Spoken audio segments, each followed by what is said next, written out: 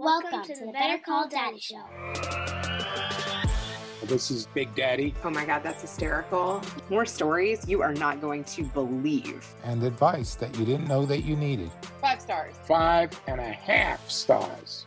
We're creating a legacy, one call at a time. Here comes my daddy. Your problem is that you like me. Papa. My dad is my hero. I'll always be there to take your call, and you'll never be in too much trouble if your dad is around.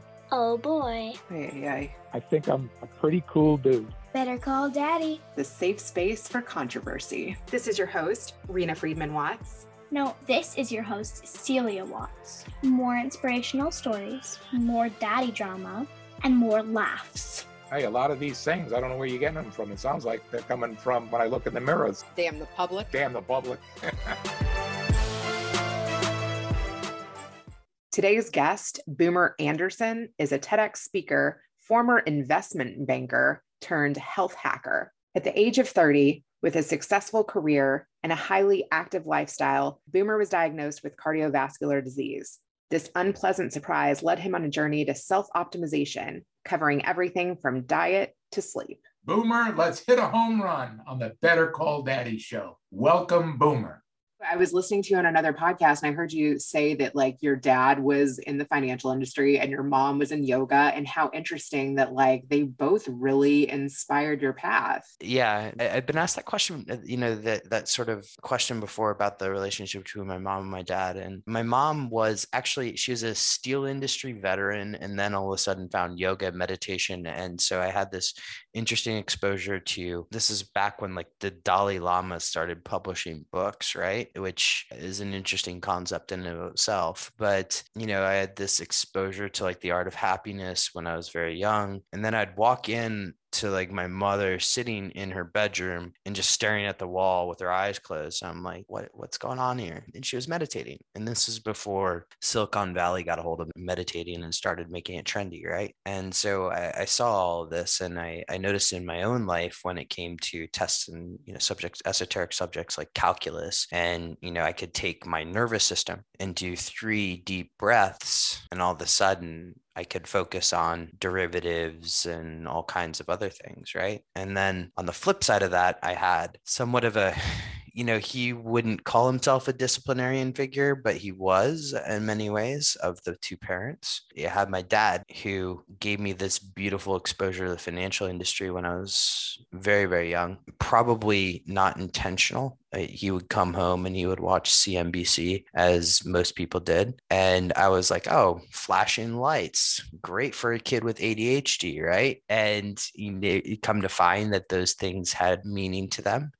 I was a person who liked complex subjects, was fortunate enough that I had 2 parents that fed interests whenever they saw it in their kids. And so that began a whole deep education aside from the one I was getting in middle school and high school from my parents and other people that they knew in both financial and sort of spiritual industries. How did they excite you about those subjects though? What was interesting, I don't know if they intentionally did this in reflecting, because I kind of wanted to prepare a little bit for this type of question. In reflecting about their parenting methods, you look at how my parents raised us, and it was almost we're going to give you a bunch of things to play with, see which one you like, and then we're going to pour some gasoline on the one you like and give you more of that and see which one ultimately ends up sticking. And so when it came to sports, we were never pressured to do any sport. We're always encouraged to try whatever sport we wanted. And from a young age, of course, like being American, the easy to access ones were baseball, soccer, that kind of stuff. And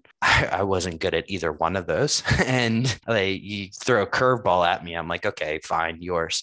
But then, growing up in the Northeast, after I left Chicago, I had a lot of exposure to lacrosse. And so throw a lacrosse stick in my hands and I kind of knew what I was doing. Same thing with ice hockey. They saw that I liked those sports and they wanted to enable me to be as good as those sports as I could push myself. And so whenever I expressed interest in something, they would give me their own additional coaching. And when they reached a level where they were no longer comfortable with what they could provide themselves as sort of the immediate coach, they would bring in an outside person.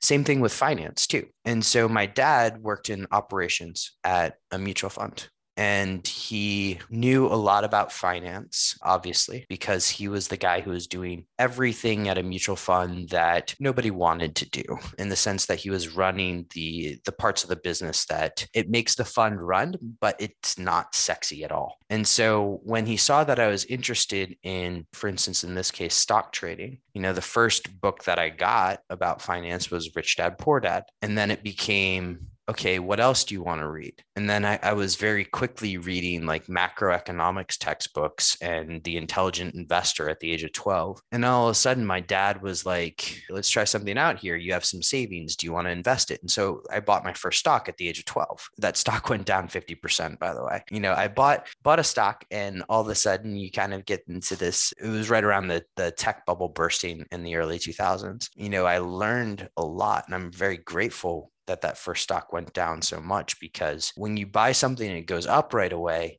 you think you're good. And then when you buy something and it goes down right away, you kind of do a double take as to what you actually know. And there became a point in my dad's knowledge where he realized that I was kind of going outside of what his comfort zone was. And so he would bring in friends. And so we had friends who were in the hedge fund industry, and they would come over and they would teach me. And pretty soon, by the age of 16, 18, I had a world-class education in finance that, it's kind of funny, because if it wasn't for the fact that it was a prerequisite to go to Wall Street, I probably wouldn't have gone to college. But that was how my parents brought us up. It was myself or my brother. They saw we had an interest, and if we continued to express interest in that, they would only feed it more. And so we're really given this leash long enough to hang ourselves with. And my brother and I did a good job with that. I'm like, how did he convince his friends to come over and teach you things?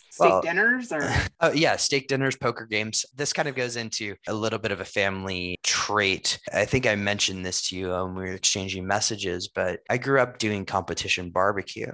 And so one of the great motivators for some of my dad's friends or these people to come over was like, hey, they got a free meal. And, we were really good at these competitions. We've won state championships. We've won worlds in chicken, that kind of stuff. So it wasn't really that hard to persuade people to come over to the house. That's so interesting. My oldest son too, the one that's into like eating anabolic now and fitness, he's also very into food. And from a young age, like he started liking food prep and watching cooking videos and making things look pretty on the plate that he wanted to eat. I can relate to that a lot. I had a conversation when I was 16 at the New Jersey State Barbecue Championship with a friend of mine who was a chef on the Food Network, family friend. And we were having this conversation about whether or not I should go to culinary school. And I wanted to go to culinary school, and I also wanted to go into finance because, again, like I have varying interests. And then the third interest, of course, is health. He told me this story about how, if you go to culinary school, you work really, really hard as a chef. You don't sleep very much. You work weekends. You abandon your friends. You don't see your family, and you'll break up more relationships than you'll make. That sounds like the finance industry too. Exactly. Right. So I at that moment, I'm like, okay, I'm not going to be a chef. And then I went into finance, and the exact same thing happened. So it's just, I guess you have two different devils, and I chose one. And then of course there's the third, which is health. And that came in a little bit later. Yeah. Let's talk about how that came in. So it's always been there, much like your son in a way. So at the age of 12, I had this great mullet. A mullet is not a great way to have any girl talk to you in high school at all. But at the same time, I was an athlete, and I was beginning to realize that there's this general correlation with being healthy, having muscle, and not only getting girls, but being a better athlete. And so started going to the gym and getting very, very interested in that. And I have this general obsessive tendency, in case you couldn't tell. It was with the stock market, it was with health, it was with food. And so I was reading at that time Men's Health, Flex Magazine, Muscle and Fitness, whatever I can get my hands on to do these workouts. And by the age of 18, I was the strength trainer for my own ice hockey team, which is kind of funny because I was also on the team at that time. And, I had this very interesting experience because as an athlete, I was also getting injured a lot. I had 4 concussions before the age of 18. I tore my quadricep. I have broken my wrist 4 times. And so I was going into the doctor and asking a lot of questions, right? Rather than just saying, okay, that's great. I was asking questions like, why does this happen? Why does that happen? What is this muscle? And so I had a okay grasp of anatomy. But again, I decided at that point, 18, I decided I wanted to go into finance basically. And so I focused on that. But when I got into finance, got to Wall Street and started realizing after the first year where you basically sleep 2 to 4 hours a night and try and survive. After that first year, I started realizing that health would actually make me a better banker. And the cool thing about finance is you can actually track the amount of money and time I spent on my health, and then the outcome when it came to my performance in the job. Because finance, my performance on my job was quite literally tied to my bonus. So I was able to calculate a return on health every year. And so throughout this time period, 10 years in finance, I became more and more interested in health. It was just something that just built on itself. Initially, it was running. Then it became mixed martial arts because why not? And then mixed martial arts transitioned into CrossFit. And then I took CrossFit too seriously. The thing about being in finance is you're naturally in a high stress environment. And then you add CrossFit, which is also a high stress environment. And it kind of brought me to a place which was not very good. Upon leaving finance, I discovered I had a heart condition. When I was leaving finance, I left with the idea of building this mobile app for actually business travelers. And because everybody was building an app back then, and everybody still is building apps, right? The idea came because I was traveling all the time and very interested in fitness, and I wanted to make those people live a healthier lifestyle. But I decided to focus more on my health. And so from there, I ended up looking into the more data-driven side of health and got very into basically omics type sciences, initially through self-discovery and then through various mentors. What's omics?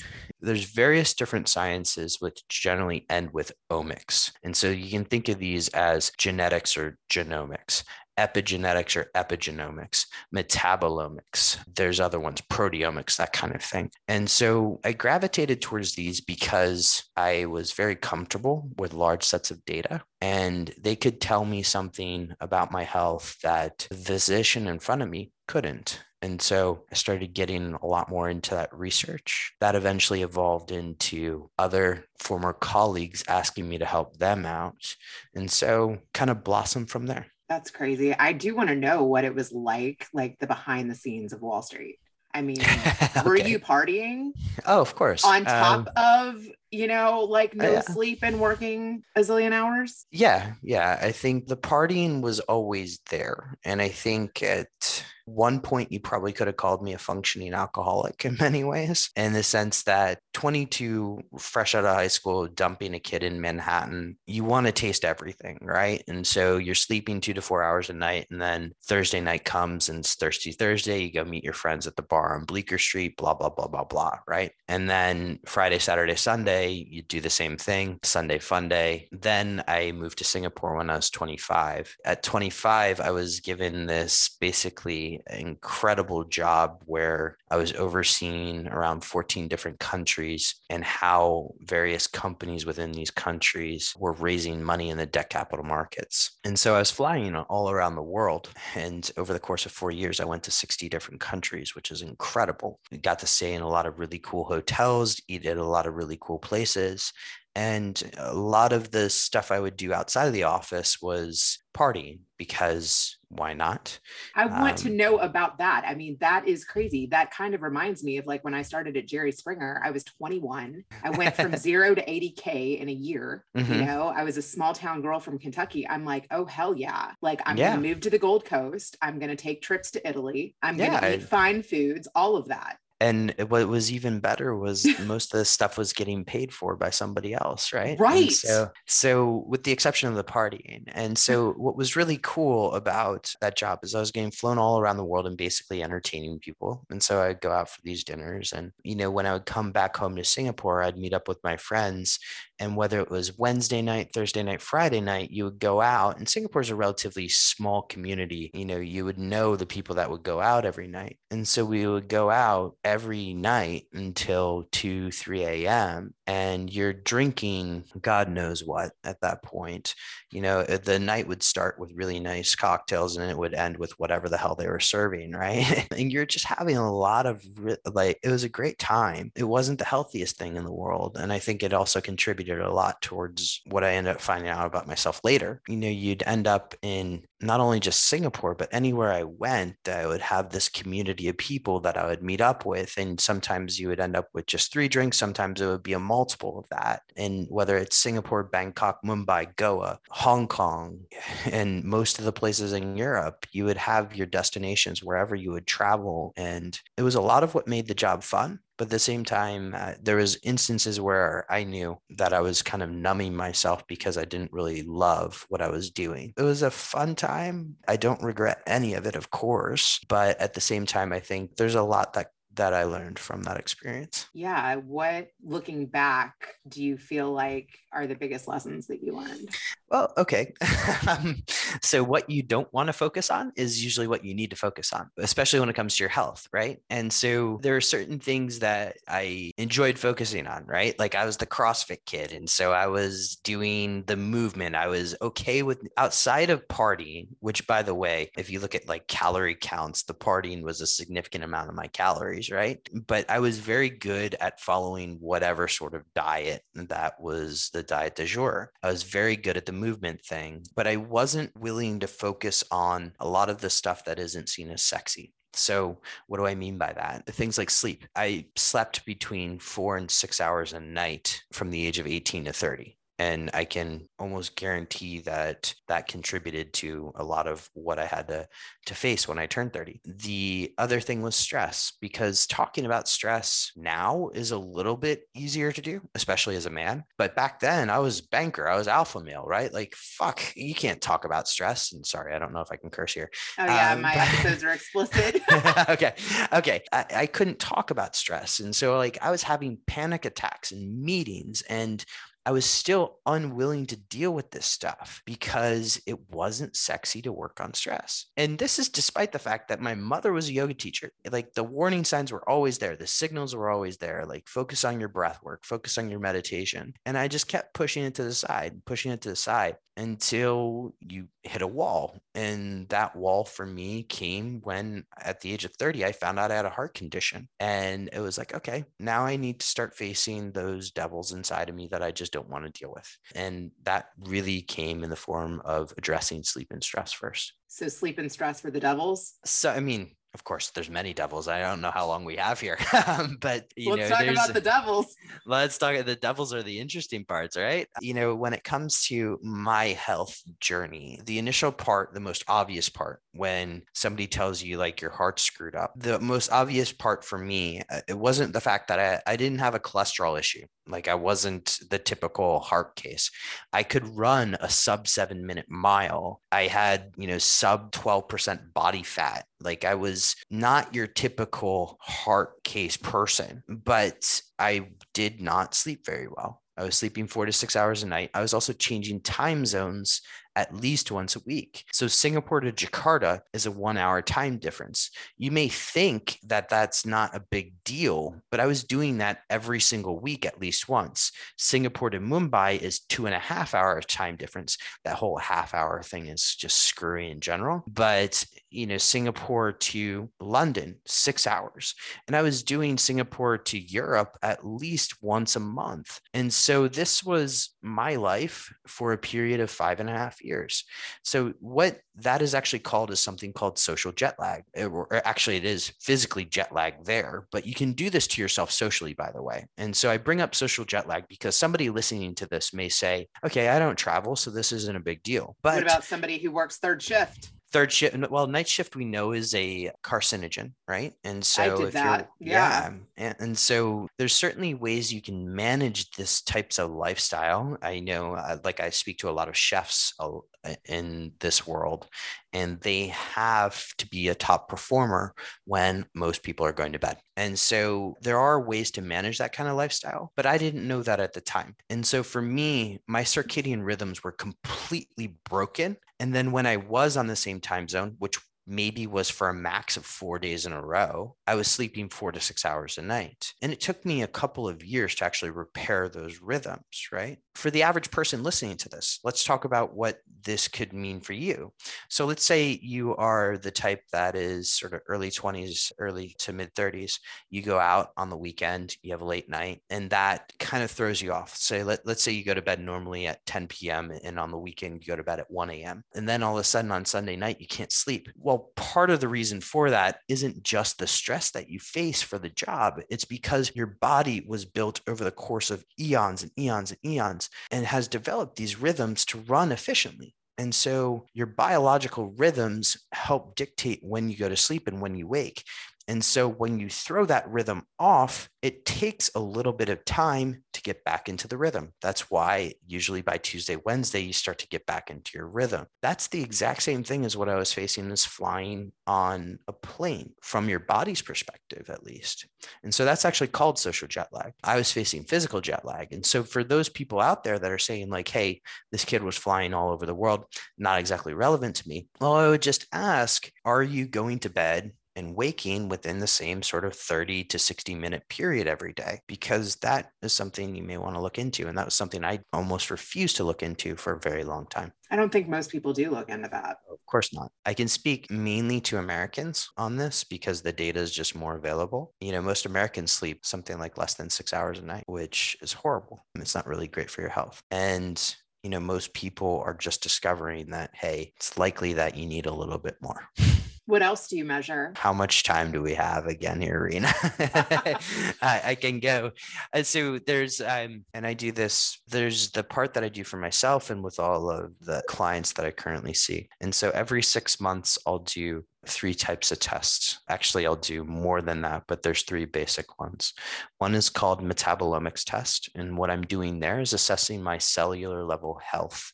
So how healthy are my cells? And I focus on the cell because if you can get the health of your basic cell, right, that will fractalize out into the health of the rest of you, right? And so you can find out there what kind of vitamins and minerals you need.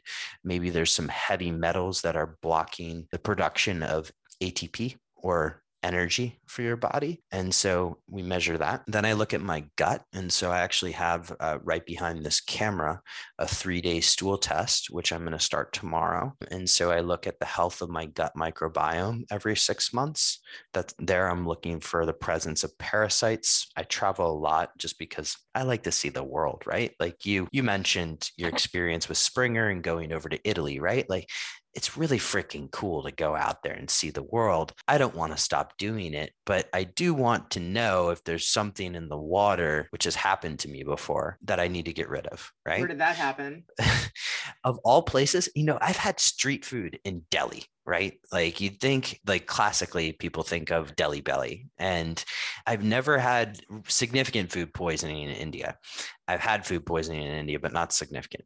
The place where I had the worst case of actually a parasite, which took me forever to get rid of, was Patagonia in Chile. And you think about it, like Patagonia is beautiful. Have you been before? No, but I've heard. Get on a plane tomorrow and go. It's like the best place ever. My now wife and I were hiking this trek in Patagonia, and I had a bottle with me, right? And I thought, you know, you're in a stream in Patagonia. What can go wrong about drinking the water? Well, I got that wrong. So I'm surprised. I mean, don't they like bottle water from there? Yeah, you think so, right? Like I'm pretty sure that, and this probably is just a freak incident. I'm sure that if I went the next day, it wouldn't have happened, blah, blah, blah, blah, blah. I'm not saying that there's toxic water in Patagonia. It's just, it does help to test these things from time to time. time, because the only way you can know is by testing. And then the third test is actually food sensitivities. And so food sensitivities do change based on your own diet and your own health of your microbiome. So I test those every 6 months. There's some additional stuff I do for hormones, for instance. Because I do travel so much, I am still very focused on my hormones, even though I'm a relatively young guy. As you get older, there's more of a reason to focus on hormones, but I want to be in my prime for as long as possible. And so really focusing on nutrient and hormone balancing is where I tend to put myself as well as my clients as well. What are your thoughts on steroids and hormone replacement therapy? Well, first, let me disclose I'm not a physician, right? And so you can't take this as medical advice. And so I'll do this from my own perspective, right? I don't have the bias that most people do when they say, oh, it's a steroid, that's a bad thing. Or, in the case of hormone replacement therapy, I do think that there is an additional element that needs to be added to this conversation, which requires looking at the body a little bit more as a network and actually looking at yourself a little bit more as a complex system, right? And so what do I mean by that? And I'm not trying to dodge this question at all. I just think there needs to be an added wrinkle to this as to what are the consequences and what are you actually trying to do? So if you are a Mr. Olympia contender and you are willing to sacrifice long-term longevity for short-term gain, and that's what you want, then go for it. And I have no judgments there. But I do think that adding a condition to some of these discussions around hormones and saying, what do balanced hormones look like? What does that actually do to you versus completely replacing a hormone is something that is worthwhile. And so when I speak to it from my own perspective, I look at hormone balancing, not complete replacement. And then I'll also take into account, is it a hormone issue? Like, do I need to use a direct hormone, in which case I could, and I have no biases against that? Or is there something in my lifestyle which is getting in the way? An example here would be somebody who has a testosterone issue, and they may have, let's say, low free testosterone and high something called sex hormone binding globulin, but they are consuming a lot of refined carbohydrates and they're not lifting weights. Well, from my own perspective, I can change that behavior, which will then help remove that sex hormone binding globulin and increase that free testosterone rather than giving myself the hormone directly. So when I'm going into this conversation, I'm asking a lot of questions, right? Because I know from my own perspective, I want to make the best lifestyle choices possible. So I will look at those lifestyle choices and say, are these lifestyle modifications available to me? And for some people, they may not be able to lift that much weight, in which case then it becomes, okay, what's the next step in that path? So rather than me jumping right to testosterone, maybe there's another step or two in there. Yeah. So speaking of lifting weights, there's a lot of modalities and things that you can do. If you have limited time during your week, which do you think you should focus on, like cardio or lifting? You're going to hate somebody like me because I'm going to always say it depends, right? It's just like, so what's the person's goal? It's funny you mentioned this because I was developing a theory of twos here. And I always start with a question of like, how much time does the person have, right? Because if you have 10 minutes, that's one thing. If you have 20 minutes, that's the other. But I need that person to be radically honest with me because not everybody has 3 hours or whatever bodybuilders have, right? And it's not their prime focus. And so if, let's say, you just generally want to be healthy, and this is, again, I'm hypothesizing here and this is theoretical, so somebody can bash me if they want. But if you are generally concerned about longevity, so you want to have muscles because there is a growing phenomenon of something called sarcopenia, which is kind of muscle deterioration over time. And so the theory of twos goes, can you lift weights twice a week? And you can do just push and pull days, or you can do upper body, lower body. That would be great. Let's say that person had 4 days a week. Then you can add in some time on a bike. That could be 20 minutes of something called zone 2 training. That would be good for just general energy levels as well as endurance. And then if you wanted to add a third layer of twos, you can add some sprint work on that bike too.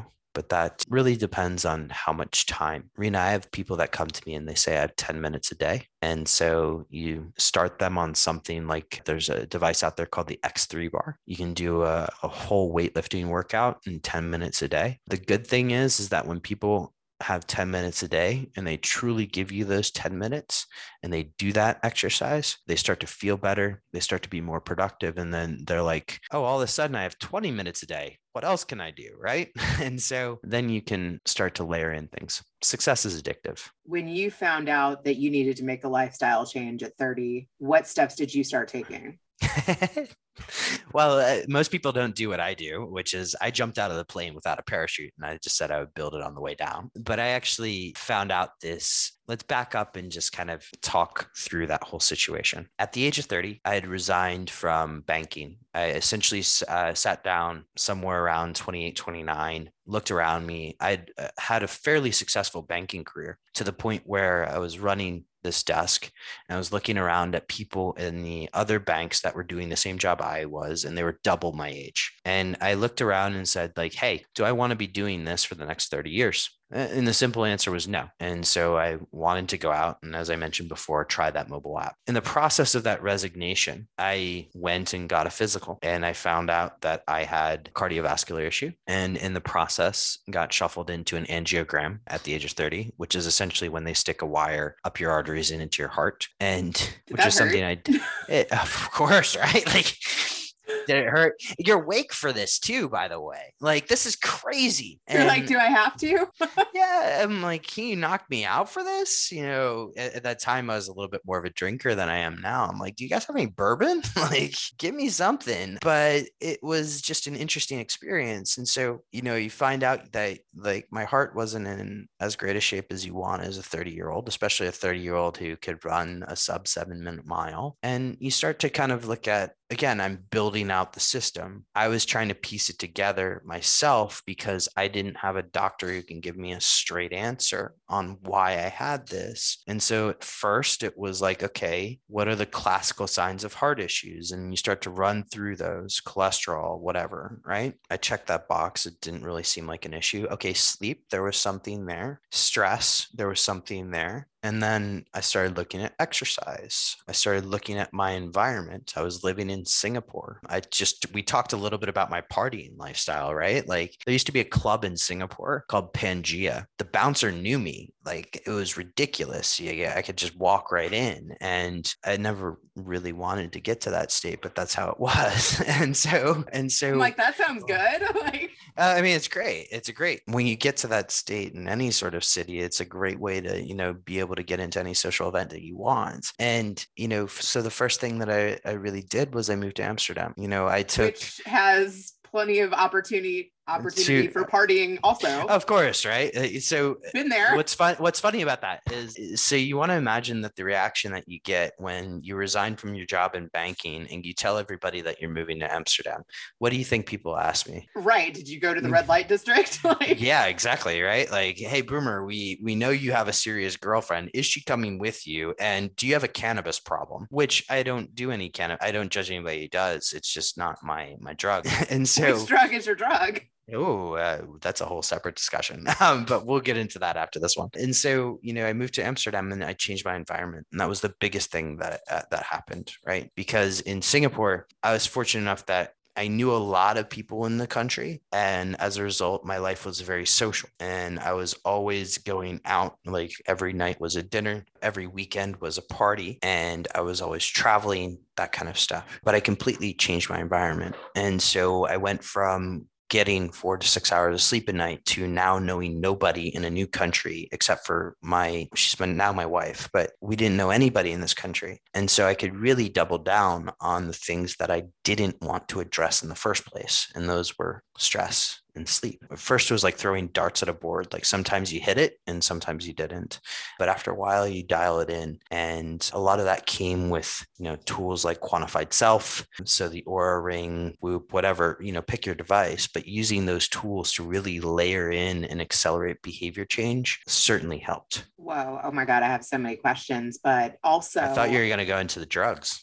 Yeah, I do want to know that. Of That's course. Amsterdam, right? Like Uh, it's so yeah. available. Yeah, what's interesting is most people have that perception about Amsterdam. And I would say the city is incredible in many ways. And I'm sure you experience this when you visit it. It's got this sort of, when I say liberal, I mean the classical liberal stance where it's just free. And they encourage people to experiment and be free. And one of the things that they have more of a hands-off approach on is the approach to drugs. And so if you wanted to experiment with those things, you can get them anywhere in the world, really, if you want, right? But these things are more or less, they're not encouraged, certainly. But people more or less just let it happen. And so when it comes to the whole realm of psychedelics and mental health, I can tell you that the most profound thing I've ever done for that stress component involves psychedelics and the use of psychedelics with therapy. I want to hear about that more. Okay. Because I think that I'll probably do that like in my 80s.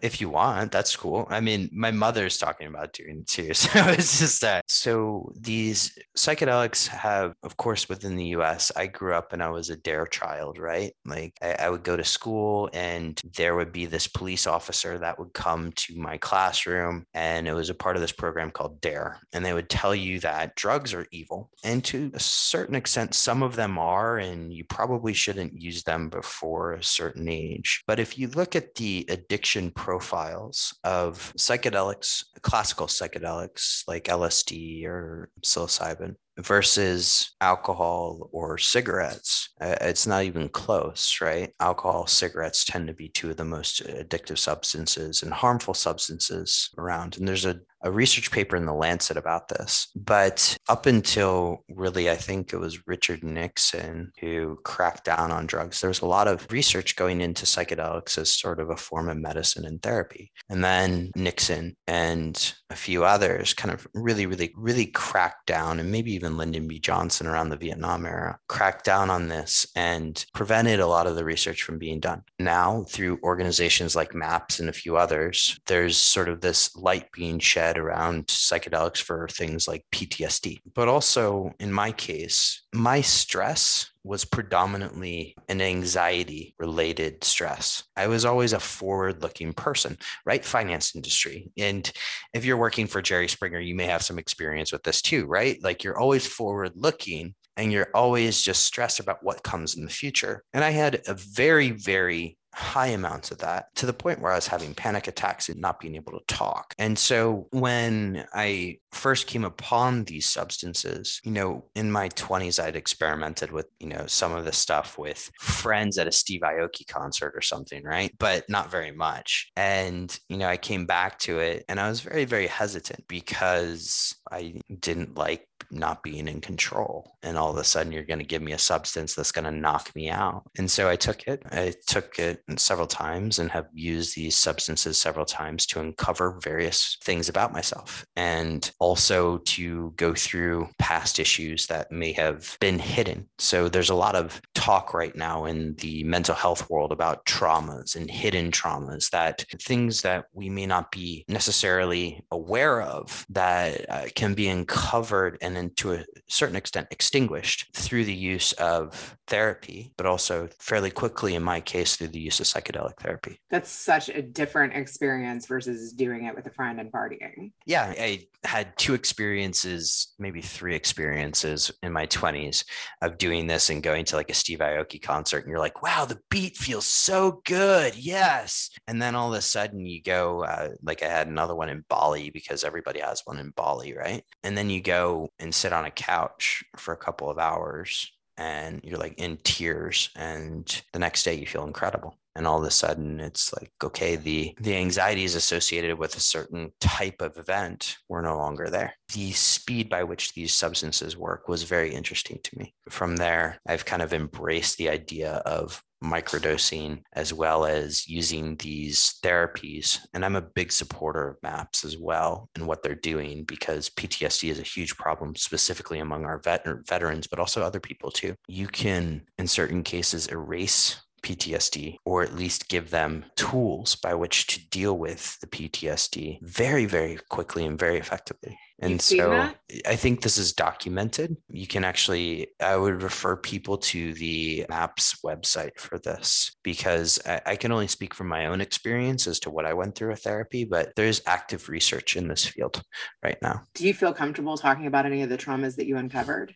Sure. Let's see. I'm trying to think of what's a good example that I can go through relatively quickly. For myself, a lot of my life has been around this idea of control. And it's still something, in certain instances, these are still things I'm working on, right? But what these substances have allowed me to see is how much a certain perspective I'd been taking has been impacting my life. I was a very, very rigid person when I was a banker. In fact, you and I would be having this conversation and I would probably be wearing a tie and, giving you some boilerplate answer or whatever, right?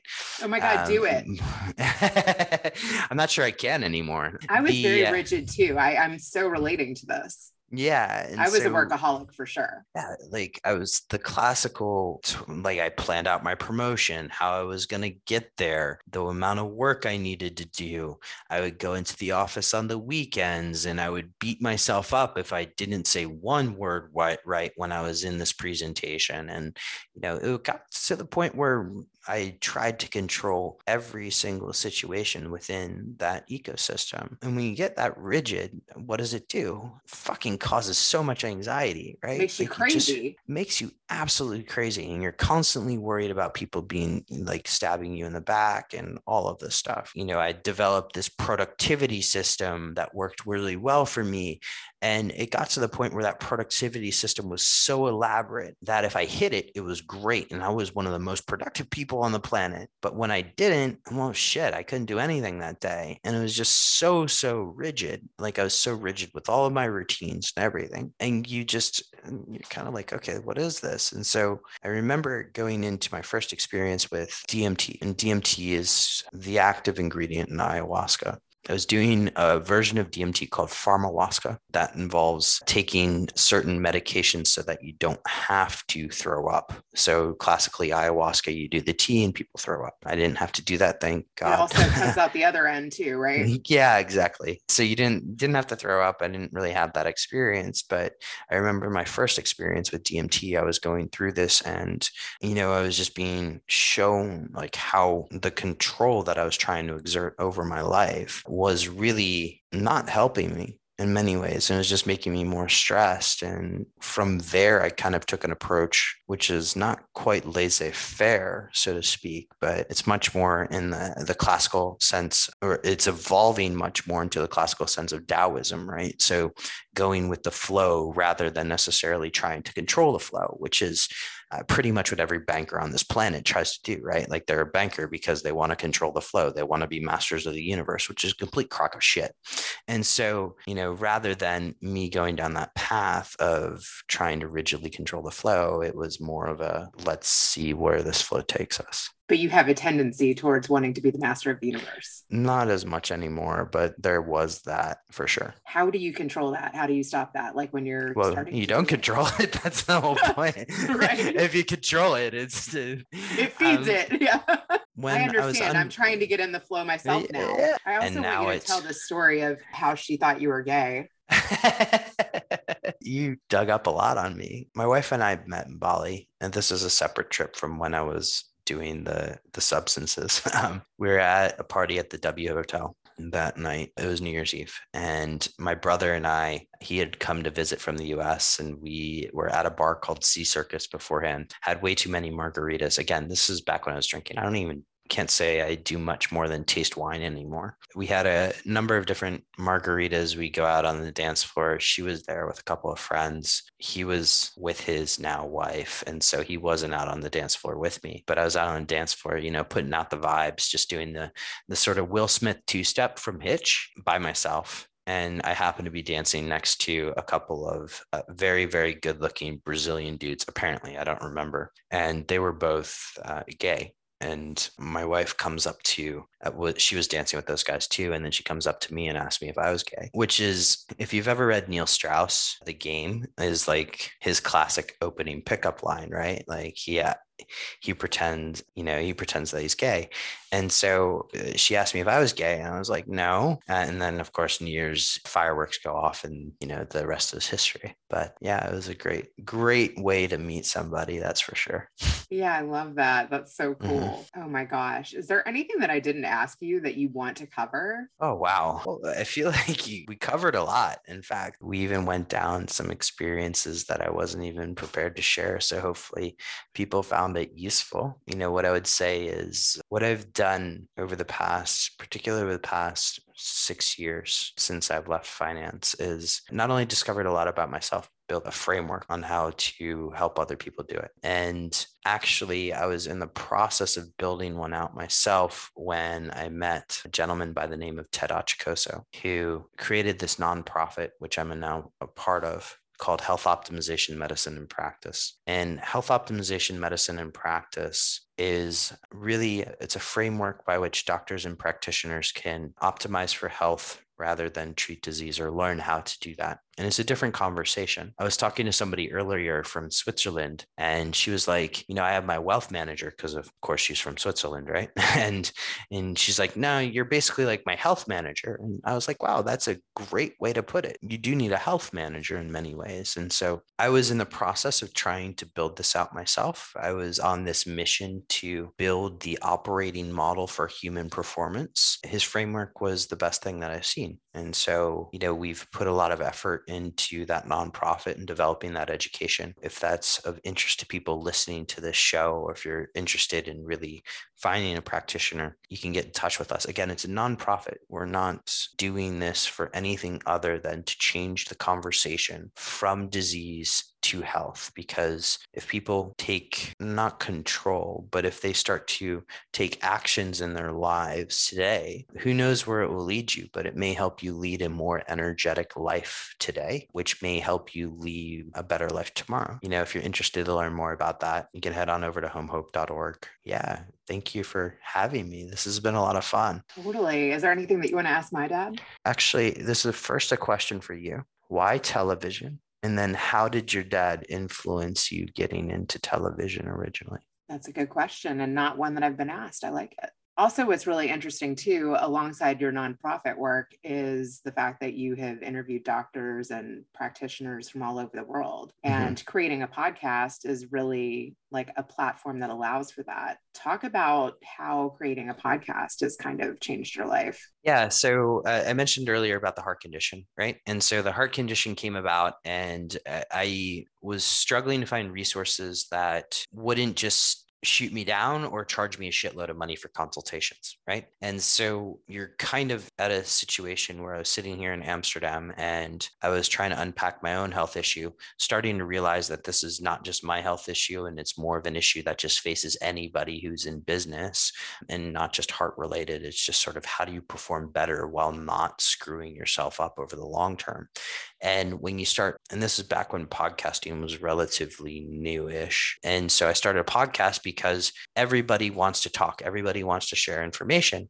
And the cheapest way to get people to share information is to have a platform. And so I got a platform because it was a really cool way for me to ask the questions that I was curious about. And then I found out that there are more people like me that were very curious about these questions too. And so it grew quite rapidly. And I was very, very proud of it, because I didn't put any money into the advertising side of it. It still is quite a passion project. The conversations have evolved over time. Initially, if you go into sort of episodes 1 through even 150, it was much more of there was a lot of health tech in there. There was a lot of stuff on sleep, a lot of stuff on stress, but still is very, very health tech, biohacking type oriented. And now it's kind of evolving more into where I want it to go, which is I kind of sit at this interesting nexus of business and health, and wanted to give people in the business world a opportunity to see what they could be doing better so that they can optimize their health, perform better, both at work and in life in general. I love that. My dad is going to love this conversation too. He was always saying, like, if he would go back and do things over, he would like to study like genetics. So yeah. I think that this conversation will make him think. For anybody who's listening to this, there's a lot you can do by yourself, but it also helps in terms of your health, like digging into it. It helps to know how to read scientific research. It helps to have good sources, but I'm a huge believer in empowered responsibility. And, it is your health first and foremost. And so we do have to take some element of proactivity in that one. So there's a lot of information out there. It's tough to sift through. But if you have the right people in your corner, it can be quite fun too. Well, I'm glad I have the right person in my corner now, and send me some links to put in the show notes. Absolutely. Well, this has been such a fun conversation. Yes, I'm hoping people got a lot out of it. Thank you so much for having me. Now, let's switch it over to Grandpa. His question was, why TV? Well, isn't TV the ultimate platform to express yourself and to be able to have the best confidence? And Rena, it's got a lot of talent and ability, but sometimes, like other people, you have to really get used to performing on the stage, where you make the stage your oyster. It's really an opportunity to really be a person that's fulfilled. Your best potential is where you can show it off to not only yourself, but to the whole world. And isn't that the ultimate platform? As you stated, even in your cast with Rena, that having a podcast gave you a chance to open up questions that you have, questions of other people, where you have an opportunity to reach out to everyone and anybody that's interested in similar subject matter. We're trying to do the same thing on the Better Call Daddy show, is to be able to give people a chance to have expression honestly and openly, give a candid reaction, and to try to see if we can add to our wisdom rating as well. Isn't it interesting that he started off following in his father's footsteps? This is really the story of also legacy at its finest hour, where parents love to see their children be able to follow through and carry on their dreams for the future, and where your children and your children's children continue to live your dreams and be able to express what you've believed in and what you can pass on to future generations and see it alive. It's very interesting that everything that you've been involved in has been high stress, and even you do things sometimes that are high stress to even relax you. I know how that feeling is that I also move in a circle of doing a lot of action, and some of it can be high risk and excitement. But isn't it also a fact that when you started trading stocks right in the beginning, sometimes our best learned lesson is from something that went down terribly in price, something that is completely unexpected, that you could lose so much so fast. And it gives you an opportunity right from the beginning to know that a lot of work has to be put into something, that making money or making good decisions shouldn't be taken lightly, that playing a little conservatively, getting little base hits, and having a higher winning percentage sometimes is better to get on base than to strike out when you're swinging for a home run. Did your father feel that way? My father liked the hunt, liked the socialization of it, liked to be the best engineer possible.